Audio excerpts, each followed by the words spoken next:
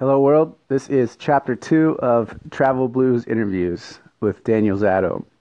Now, in this interview, in this chapter, we talk mainly about Daniel's book and what led him to write it and the experience that he went through that basically forced him into writing it. It's something that happened to him, and he just knew in that moment that he was in the right time, right place to write a book, and there was no other option really.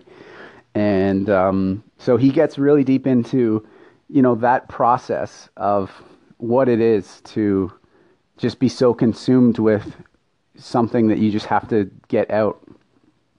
And I'm always so fascinated with listening to writers and creators, especially when they're talking about their first time getting into that process. And so Dan does a great job in explaining that. This is probably my favorite part of the interview. He really goes, deep into what exactly happened to him and why he wrote the book and what that's all about. And so anybody out there that is, looking or feels like they've sort of got a book inside of them or some sort of creative project inside of them, I highly recommend you listen to this because it's a great point of view from a first time author and creator in general. And then we get into talking about our connection a little bit, how we first met and how we've kept that connection intact throughout the years and the distance. And this is probably my favorite part of the interview. Now, if you are listening on the Anchor app, please give some applause for Daniel's story. And if you're just listening on a podcast, then leave some comments if you want. But we appreciate the love, and please enjoy this interview. Chapter 2 of Daniel Zado. Travel Blues Interviews. It's just like hanging out again back at in Thailand, in Chumphon. Yeah. That's what it feels like to me, and obviously a little older, a little different, yep. But probably more sure of ourselves. Like I think so. Back then, yeah. Back then, just younger. I mean, I look at photos and we all look so young. Yeah. And this is just 8 years. That's massive, I guess, in a lifetime, 8 years. So that's how long it's been, eh? It's been 8 years? Yeah, 2010. Wow. 7, 8 years, yeah. Wow. So, I know. Yeah, well, that makes sense because I met you sort of close, fairly like a few years in to, really, really going.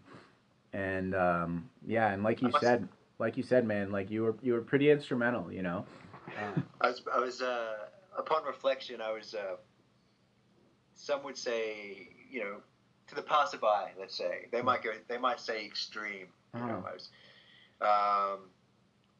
but I'd certainly touched something in India, that was similar to what happens when you write a book or when you create, you're almost touching something else, but you don't understand it. But you've once again given that secret to it. But you can't. We're just incapable of kind of describing the transmutation. That's the word I'm looking for. It's a transmutational stage or state. But you're in it. You're in that state. And India was like that for me in the commune, because I was staying in this commune. So 4 months of that, surrounded by people who are going to raise your frequency up, because that's what happens. I was a couple of steps behind, and that's my observation, and I was seduced by that observation. I'm still seduced by it. It could be wrong. There's no wrong and right. It gets weird. See what I'm talking about? Mirrors. Yeah. Falling back on myself, because old patterns, old cycles. Yeah. But so India, these people raised me up. That's what it felt like. That's what it felt like anyway, to their frequency. And God knows, I don't know where they are now, but that's just how it goes. I think, Jay, man. I think we're all there to if you seek it. If you desire it in your heart of hearts, and just it'll just propel you onto that interminable plane because you don't know where it's going to end or tangentially what's on the side or behind. You kind of come from somewhere. And that's where the confusion comes in because you start to think about you can control the future with your past and fall back. Everything falls back. Yeah. At the ultimate genesis, it all goes back into the circle. You know. So it's difficult to talk about without talking like this. But so you're on that plane, and it's just people just they raise you up if that's where you want to be. Like with Thailand, you were there, and you thought that I raised you, and I probably did, but it was working the other way too. It was a relationship.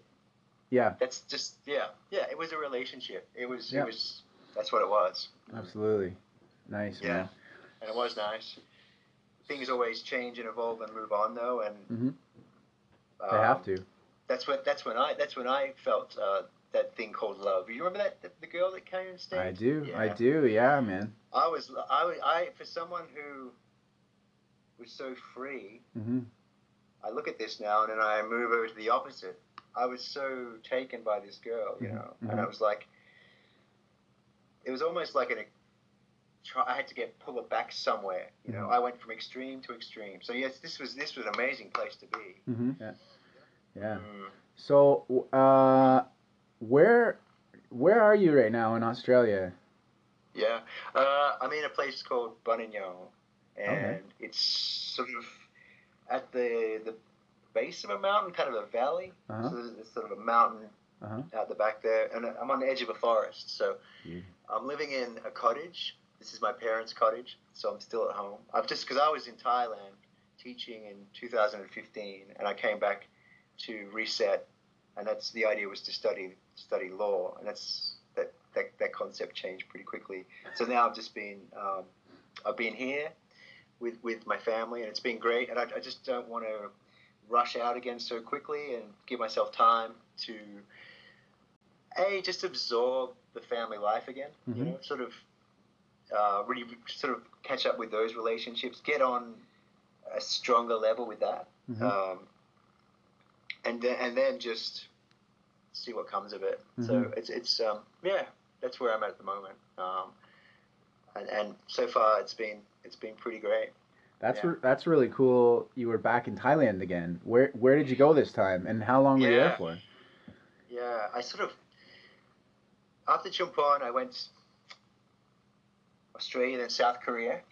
Then South Korea, I went to Australia. After I went to Australia again, then I went to Thailand again. So a couple of times I bounced back and forth. I went to a place called Hua Hin or Prambury. Which is 3 hours. Yeah, I'm familiar with that. 3 hours south of Bangkok. Yeah. So it was good. I really loved it. But it certainly has its date to move on. You know. Well, for some, the majority of us ESL teachers, you know, it's like it's great for maybe 2-3 years. You know, maybe bouncing around, or then you realize it's just I don't know. It's revisiting old cycles in the brain. Development in terms of development too. I'm not saying that sounds incredibly almost. I don't want to sound like haughty or super arrogant again. Getting stuck as a teacher, you know, there's nothing wrong with that. No, but I know what you mean. It's like you have, as what I've found anyway, as an ESL teacher, you don't really have a whole lot of room to advance, you know, in terms of that structure as a teacher. You know, you might get a raise or, you know, become a director or something, but you're really not going to go anywhere in that structure, right? But it also, what I really enjoyed about it was that you do have a lot of room to advance with yourself. Like if, you know, for example, you know, like all the stuff we were doing in Thailand at that time, right? You have quite a lot of free time, and if you don't, you know, waste it doing stupid shit, then which we saw some of that, right? We saw some of that stuff from other teachers. Yeah. Well, I certainly remember some stuff that bottles being flung at Kat's door, and you know, I don't want to say names or anything, but there were teachers that were a bit kind of different parts, but they were their journey, whatever their journey was, and they were bringing their stuff there, and it's like, Okay, and so so you came back from Thailand, and we're gonna get back into law, and then I can kind of see where this is going, and then did you probably had that book inside of you somewhere, and it just you reached a point where it just you had to write it, you know? you pretty much said exactly, yeah, that's right. I mean, there was a build up, there was a lead up to the book. I guess you could go back. You could go back as far as being born with this stuff. You could like, oh yeah, you could join the dots and things, but it's not so inane to say that. Mm-hmm.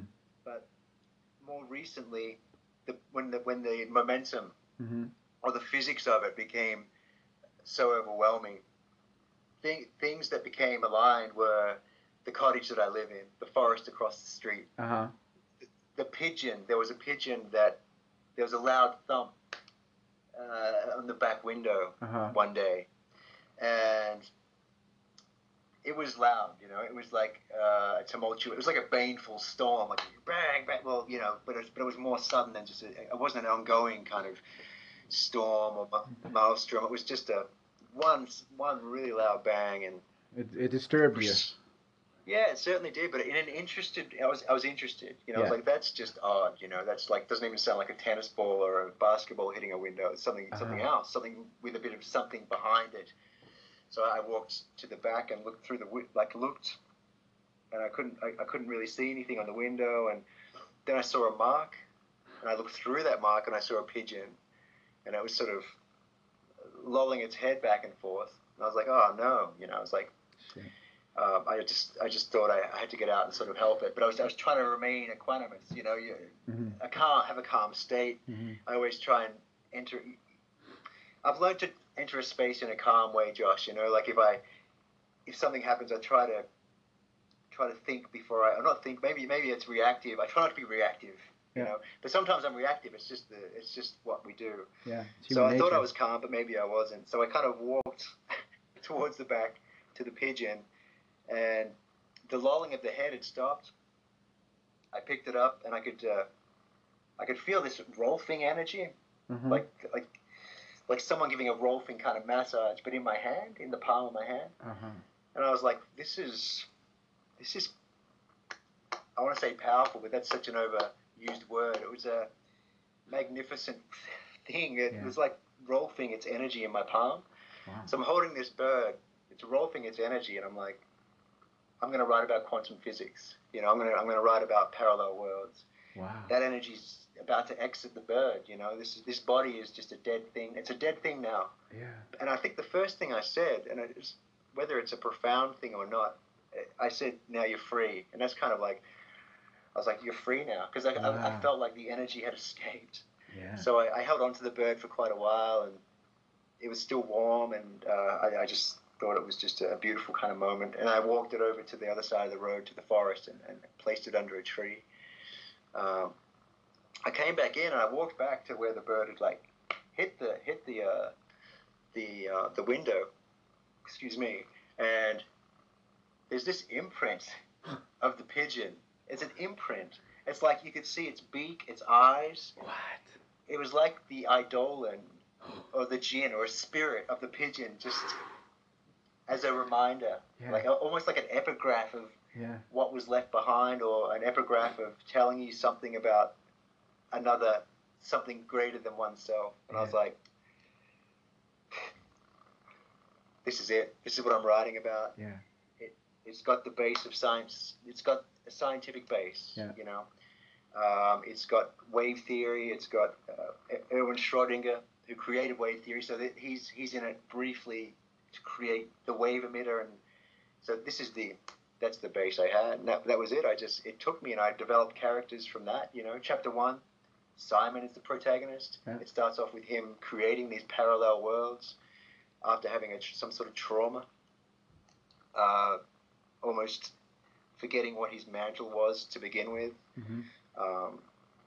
due to some really, really prodigious moments in his lineage, in his life with his family.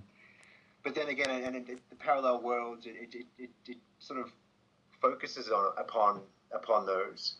Uh, but there's no wrong and right with that too. So it's not like this is what he should be doing, and who's to say that that's incorrect? The worlds that he's created. So it's left open. There's an openness to it with that thought. So yeah, that's how it came into the genesis of it. That's how it came into being. That moment you said it must have came to that, and it did. That's with the bird, really. Yeah. The cottage, an ensconced space to work.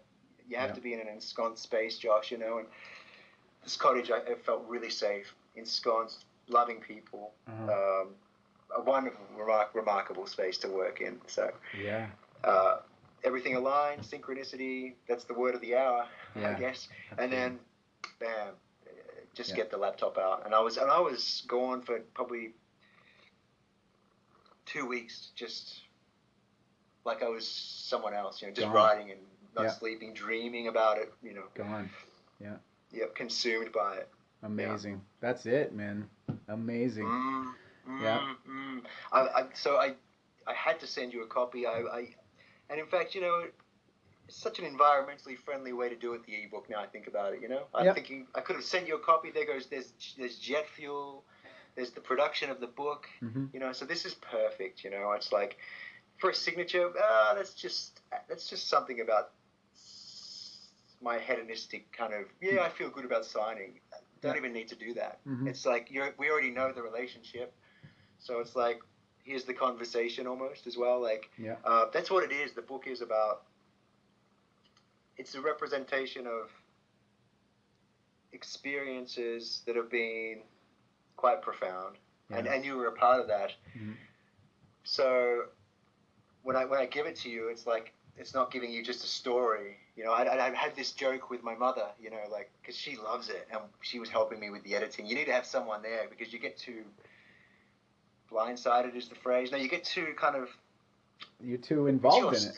You're too involved. You're too kind of deep in the trenches, And totally. My mother was saying, she said it's like entering a TARDIS, Doctor Who's TARDIS. That's the first thing, and then I'd sort of joke around with her and say, this book is not Twilight, and there's nothing wrong with Twilight. It's a great book, but it's kind of like it's just got all these layers from the people I've met. It's not popular fiction at all. So when I give it to you, it's like you'll realize that maybe at some points more than others, and you might even have some moments where you're reading and you might relate to a situation that we had together, or some more than others, But that's what it is. It's like giving a conversation. So the book is not about. It's not about me. It's about. It sounds really weird, but it's about all of us. Yeah.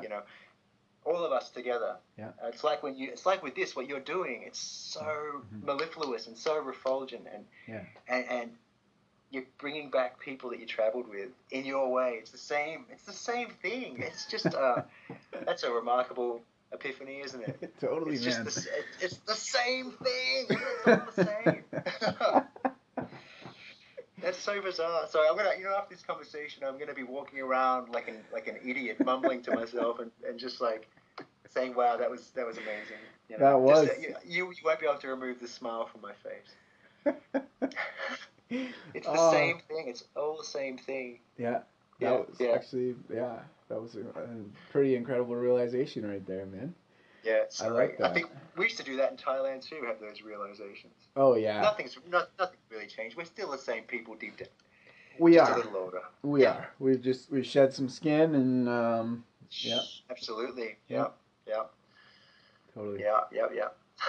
Oh, man. Wow, that was so... Thank you for just coming out with that. Like, just the breakdown of the book and the sort of how that all started. And, man, that was incredible. Like, even if I didn't know you, Dan, and I was listening to this podcast, for example, and I heard your voice and you just explaining everything that you just said, I would be interested. I mean, as soon as you told me you wrote a book, I was like, I don't care what it is. I want to read it for sure.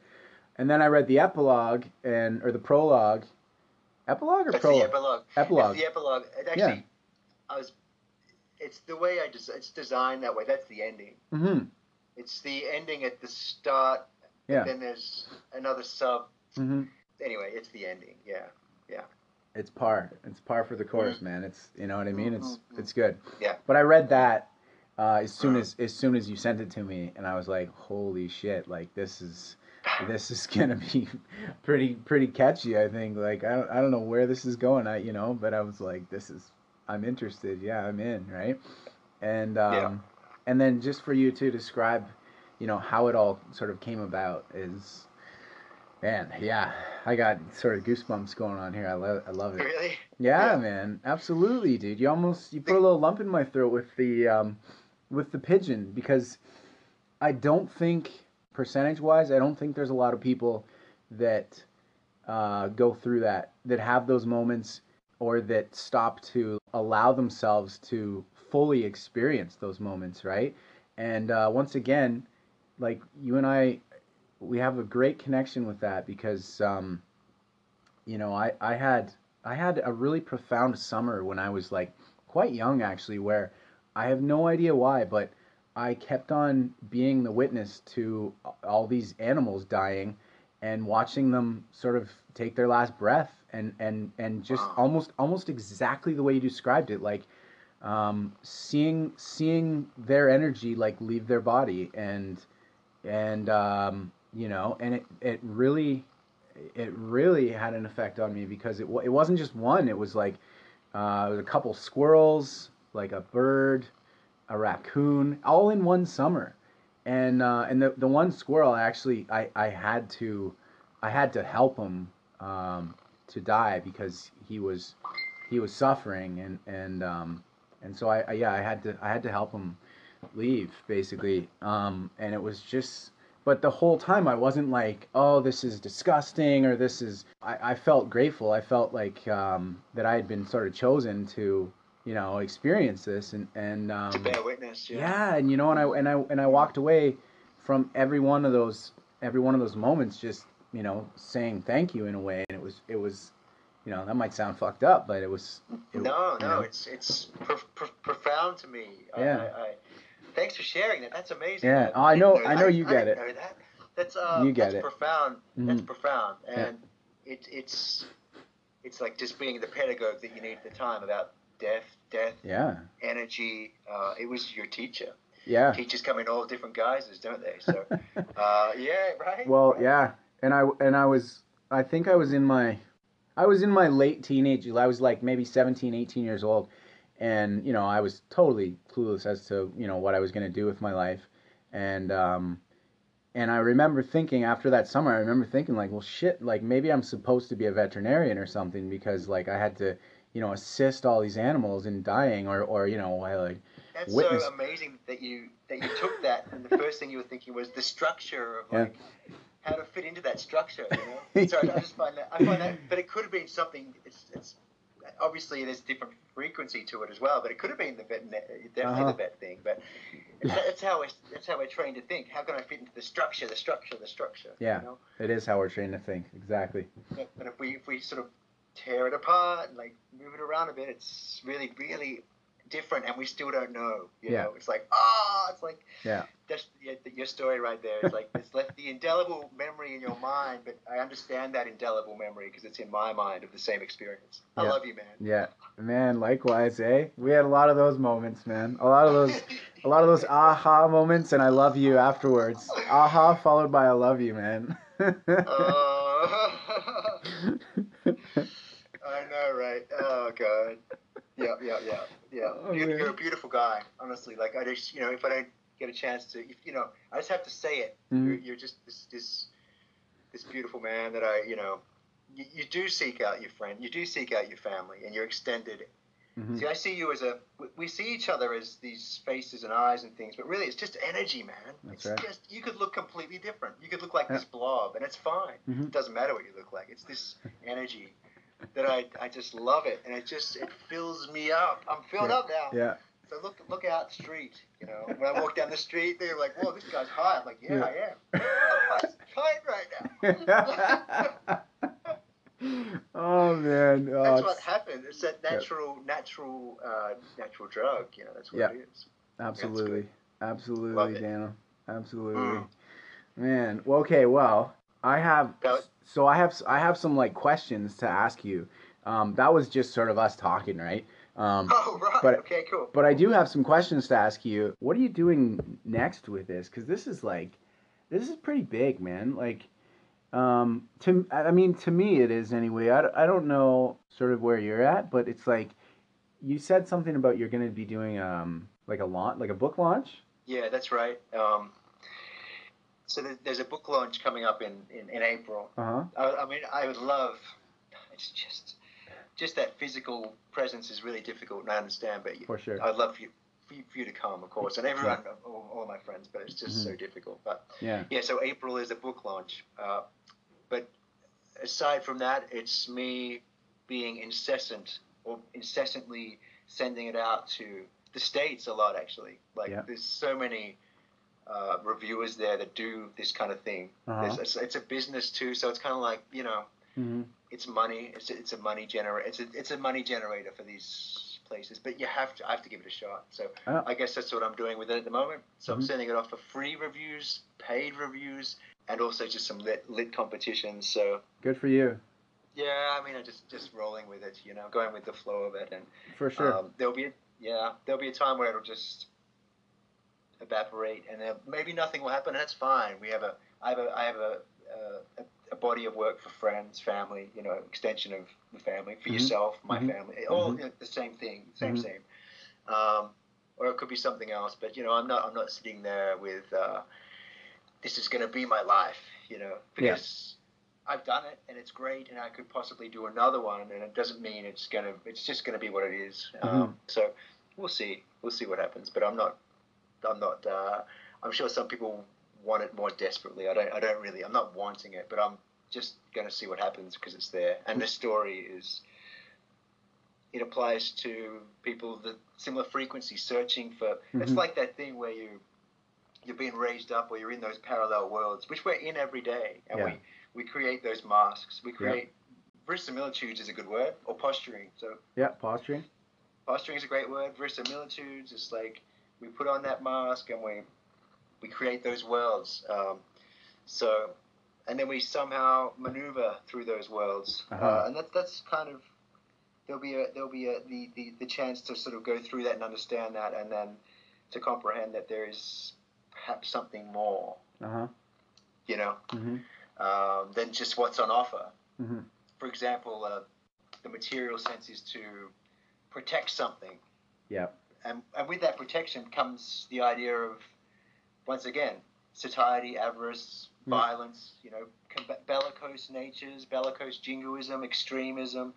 So there's all that stuff in there. And it's sort of, there's this stuff where people are on that same frequency, which you would be, when you are. So you'd go, and it wouldn't just be simply like a book that sort of goes, that's the story and finish. It's like, that's a nice book, it's cool, a good adventure, whatever. It sort of propels you into the idea of different dimensions, the arcane, rituals, secret books, grimoires, and it addressed some zeitgeist elements, like maybe subtly, but like there's the idea of, well, not the idea of, there's sexuality in there, I guess. There's disability, mental disability, sexuality, class, and gender. So it's there's a bunch of stuff going on, and how it's represented and how that's viewed. So it becomes a bit kind of crazy, but it sort of falls back on itself anyway. Yeah. But Yeah. Oh, I'm stoked to read it, man. I am so stoked to read it, honestly. Yeah.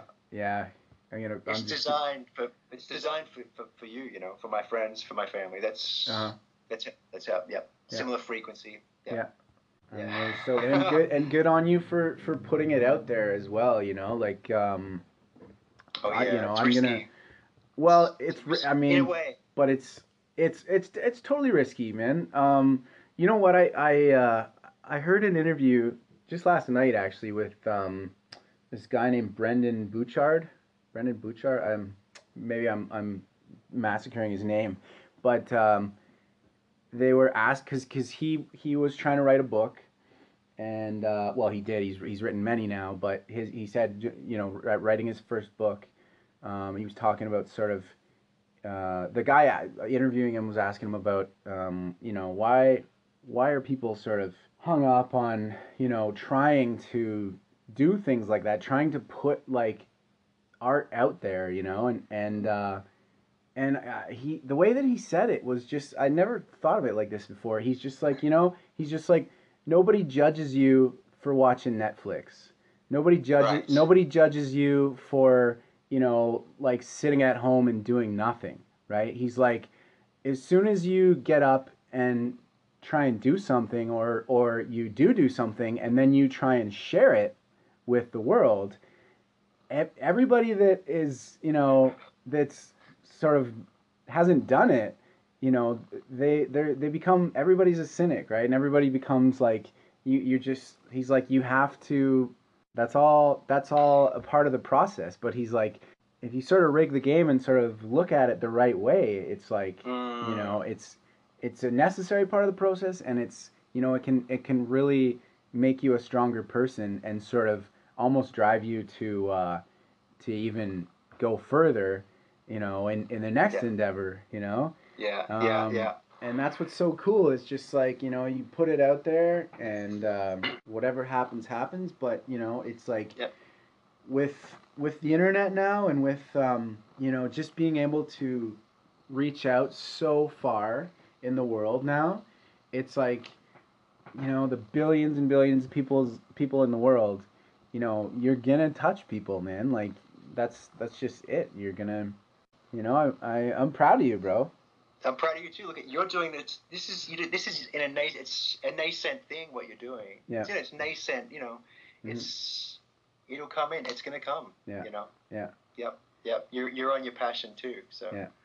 Who was the author who spoke about that? I think his name's Brendan Gouchard. Yeah.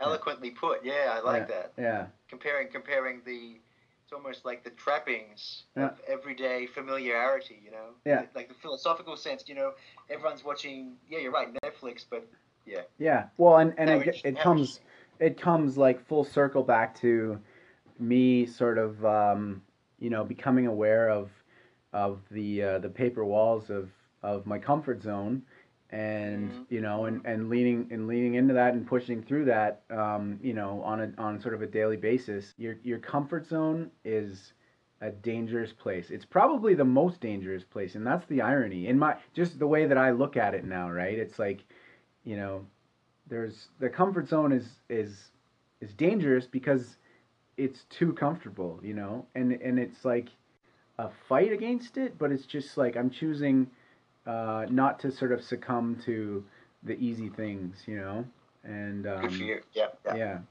And I think, but that's sorry. Yeah, no, I was just gonna say I think that's sort of what it takes to really bend the rules, break the rules, maneuver through the structure. Yeah, that's what I was thinking when you said that, and I like how you said paper walls, paper thin. Yeah, it really is, you know, and just push through that, rip it up, whatever, you know. Get through it so you learn something new, and then apply it for the next thing. Yeah, they're not about they're paper, but the image on the paper is like this really hard brick, you know, and it's like some people see that and they don't even touch the brick, and it's just like all you got to do is just poke your finger, and your whole finger and followed by your hand and your whole body will just flow right through it, you know. But they see that wall and they think it's a big hard super thick concrete wall, and it's just paper, man, you know. And that leads back to the thing we were talking about before about fear of even attempting to go through it, you know, or there's a fear of trying something different, and that's that person sitting in their chair with this inordinate sweat to deal with, you know. They're dealing with this, and they're like, no, I can't do that. I can't. It's impossible. Yeah. That's that draining thing, the philosophical thing, and then like the dance macabre, you know, Saint-Saëns. It's a beguiling dance because, you know, it's menacious, it's dangerous. And here is we're dancing with that all the time. But then if you just sit there and don't move and don't try to maneuver through it, that's the inordinate sweat. Yeah, it is the inordinate sweat, man. I gotta look that up. I love the inordinate. That's such a cool. I gotta look that up, man. I like that. The inordinate sweat. Holy shit. Yeah, that's Martin Heidegger. He said, I to myself. I'm paraphrasing, but it's like, I to myself. He acknowledges it. I to myself am a land of inordinate sweat. That's it. It's just like so poignant, so sharp, and like, I guess where I'm getting the stuff from hedonism and avarice and satiety is from Nietzsche. And Nietzsche says, what does he say? Oh, the violence in satiety. Simple. It is violent in hedonism. It's violent in greed. So there's so much to work on, So that's all about sitting in the chair. See, it's accepting the violence, accepting the nature. Yes, we can be this, but we can learn more. Yeah. We can go beyond that paper wall. It all comes back. It all folds back on each other. Ah, it does my head in.